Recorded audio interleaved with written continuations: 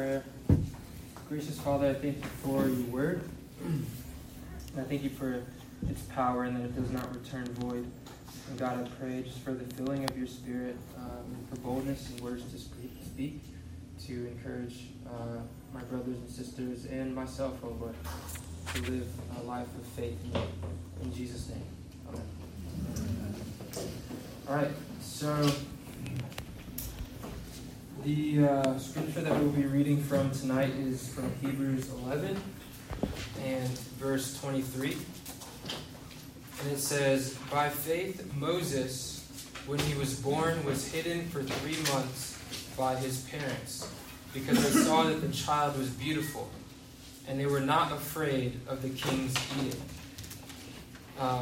So to summarize where we've been, last week Steve walked us through the story of Joseph and how we could see his faith in God displayed in the life that he lived. And Joseph was God gave him the authority to rule in Egypt, a land that was not his own, and he was second only to the Pharaoh.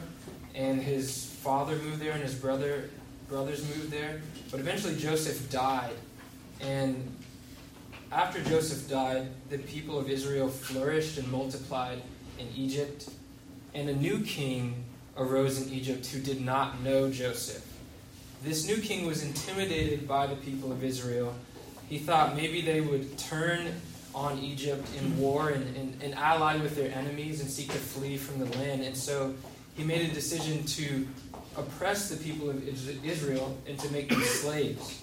However, the more that the people were oppressed in God's grace and sovereignty, the more that the people actually multiplied.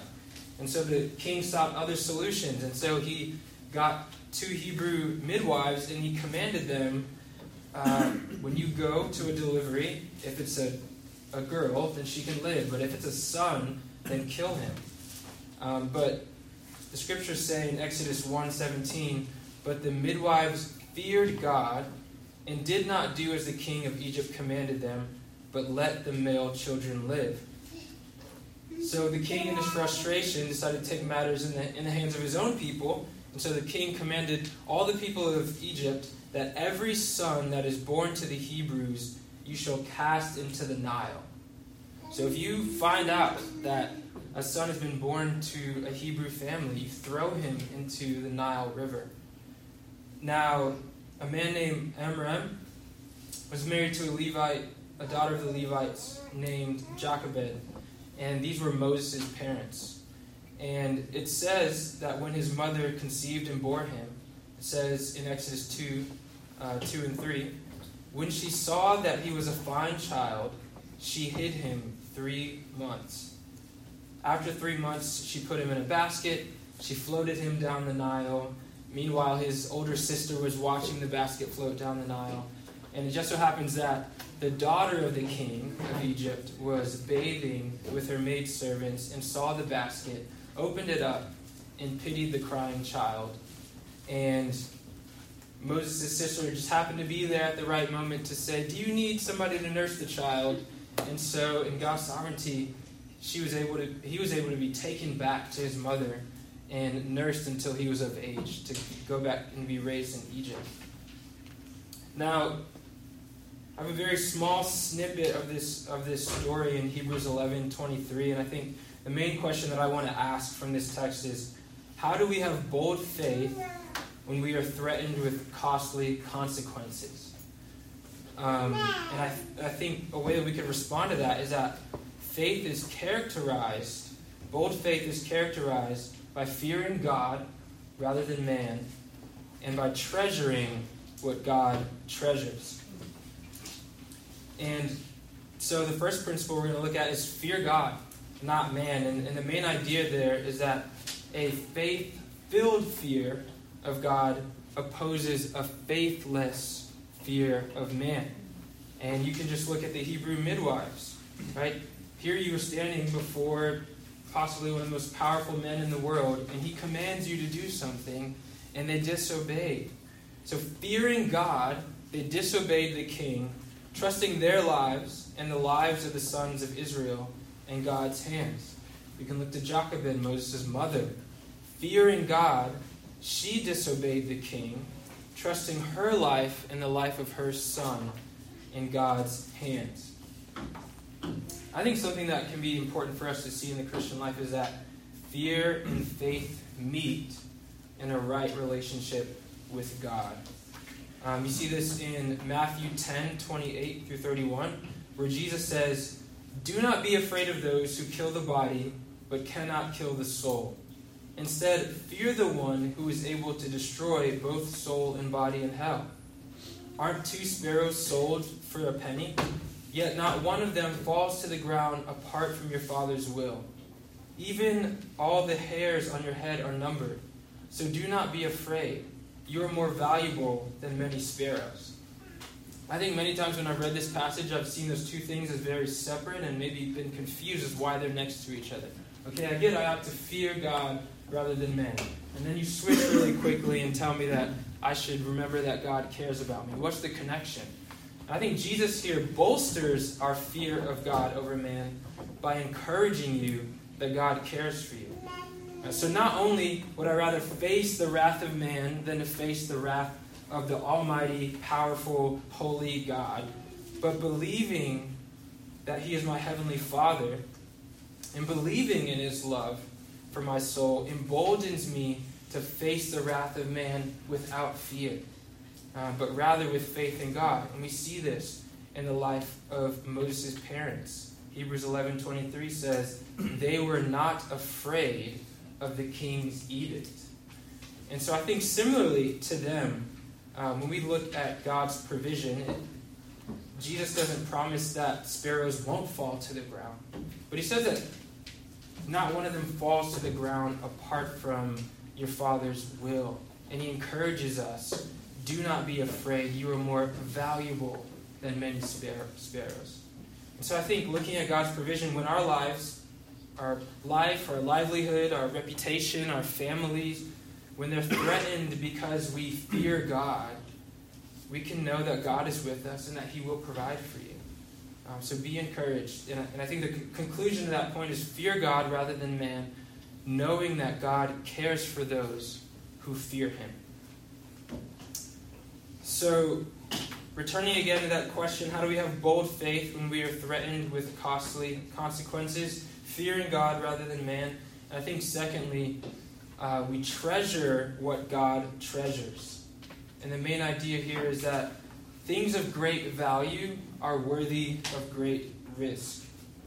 Again, looking at Hebrews 11, verse 23, it says, "By faith, Moses, when he was born, was hidden for 3 months by his parents because they saw that the child was beautiful."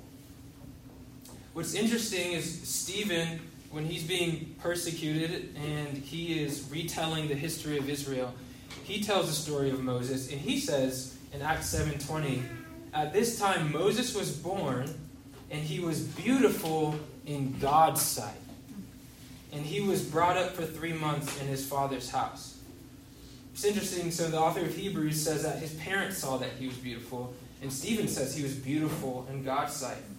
It could be that there's a connection there. Perhaps Moses' parents recognized more than his cuteness and his physical beauty. Perhaps they saw that there was a favor and a divine purpose on his life.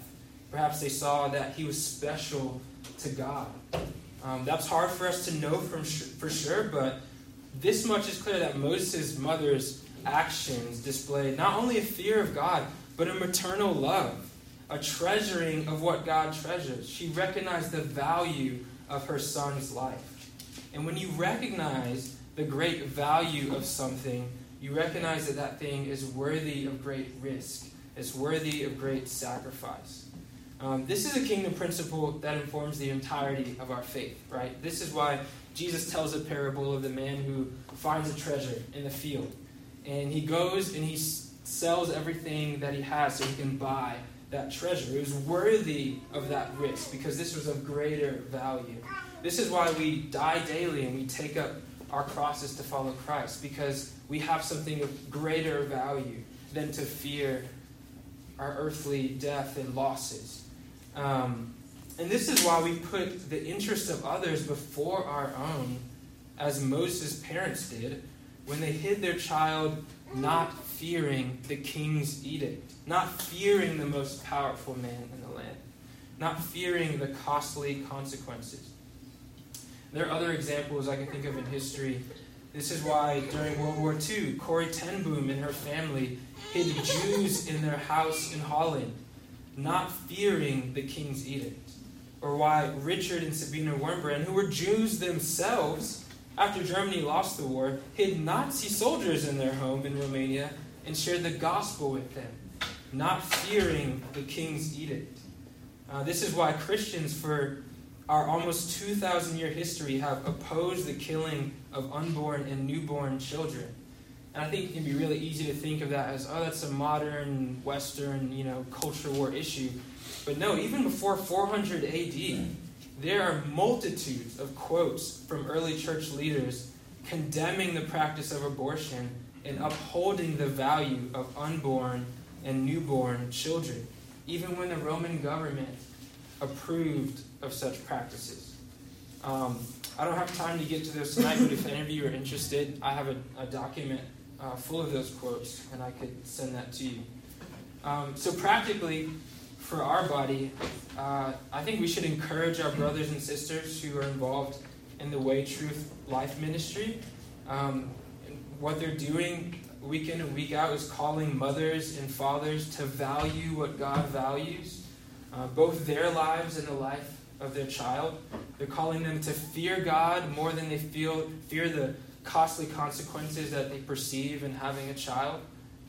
And that is the specific ministry that God has called them to, and we ought to encourage them. But each one of us, undoubtedly, each one of us will face situations where we are threatened with consequences, whether they're great or they're small, for obeying the Lord, for standing up for righteousness, for valuing what God values.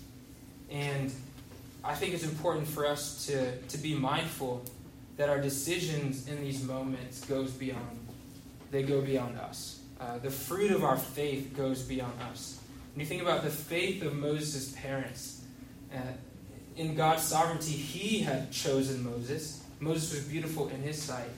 And yet he would put such a value in the heart of his mother that through her faith, God would work through that to raise up a man to deliver his people Israel out of slavery.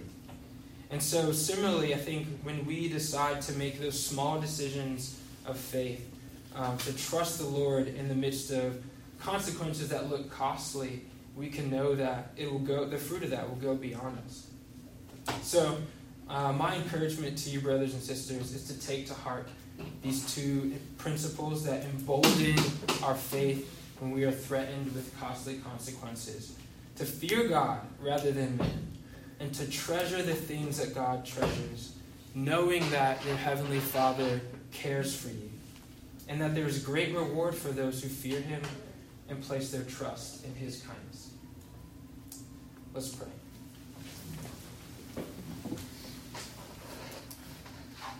Gracious Father, I thank you for your love for us, that you care for us. And though Paul says that we are like sheep to be slaughtered, yet we can rejoice that nothing can separate us from the love of Christ. Lord, that knowing that you send us out as sheep among wolves, yet we can rejoice that you have promised to never leave nor forsake us. Lord, I pray that you would strengthen our faith to be bold in the midst of costly circumstances and consequences, Lord. To believe your promises and to trust that you are with us and that you will deliver us when it brings you glory and when it is good for us. And that nonetheless, O Lord, that our lives are safe and secure in your hands. For we are more valuable than the sparrows, which you care for, than the lilies of the field, which you clothe, O God. We are more valuable than many of these to you. We praise you for your kindness. and for the boldness that you give to weak people. In Jesus' name, amen.